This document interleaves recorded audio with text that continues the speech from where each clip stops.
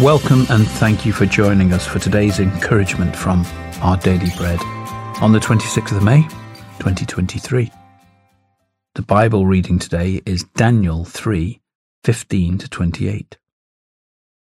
Now when you hear the sound of the horn, flute, zither, lyre, harp, pipe, and all kinds of music, if you are ready to fall down and worship the image I made, very good. But if you do not worship it, you will be thrown immediately into a blazing furnace.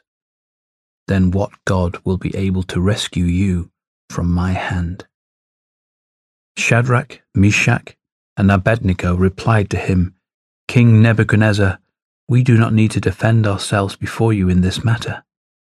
If we are thrown into the blazing furnace, the God we serve is able to deliver us from it, and he will deliver us from your majesty's hand. But even if he does not, we want you to know, your majesty, that we will not serve your gods or worship the image of gold you have set up. Then Nebuchadnezzar was furious with Shadrach, Meshach, and Abednego, and his attitude towards them changed.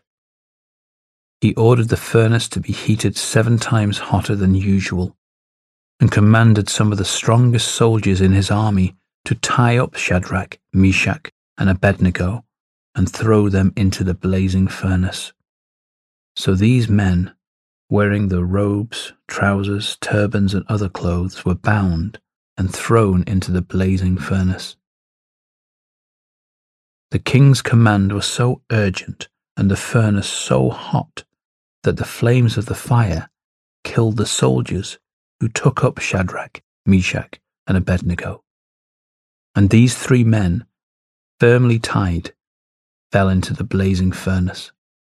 Then King Nebuchadnezzar leaped to his feet in amazement and asked his advisers, Weren't there 3 men that we tied up and threw into the fire? They replied, Certainly, your majesty. He said, Look, I see 4 men walking around in the fire, unbound and unharmed, and the 4th looks like a son of the gods. Nebuchadnezzar then approached the opening of the blazing furnace and shouted, Shadrach, Meshach, and Abednego, servants of the Most High God, come out. Come here. So Shadrach, Meshach, and Abednego came out of the fire, and the satraps, prefects, governors, and royal advisers crowded around them. They saw that the fire had not harmed their bodies, nor was a hair on their head singed. Their robes were not scorched, and there was no smell of fire on them. Then Nebuchadnezzar said, Praise be to the God of Shadrach, Meshach, and Abednego, who has sent his angel and rescued his servants. They trusted in him and defied the king's command and were willing to give up their lives rather than serve or worship any god except their own God.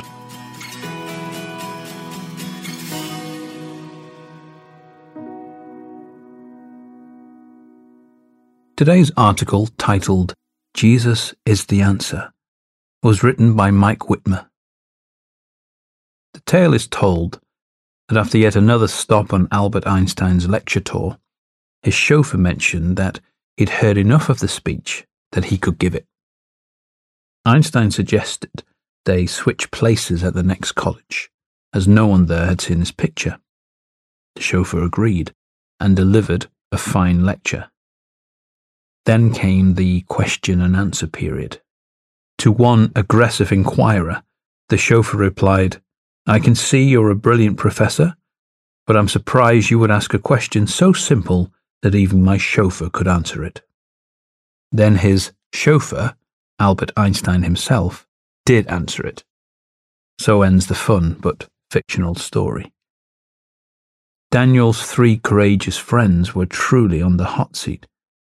King Nebuchadnezzar threatened to throw them into a blazing furnace if they didn't worship his idol.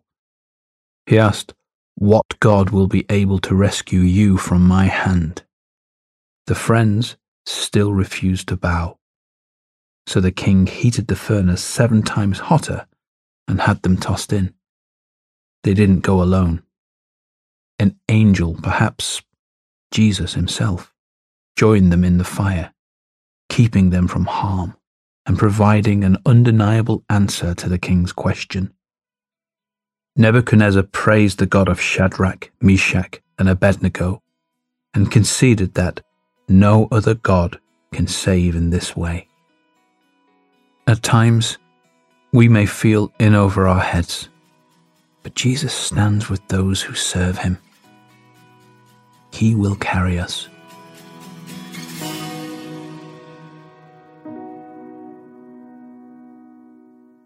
Let's pray. Jesus, you're the answer when there's no answer. Amen. Thanks for listening today. My name is Andrew, and today's encouragement was provided by Our Daily Bread Ministries.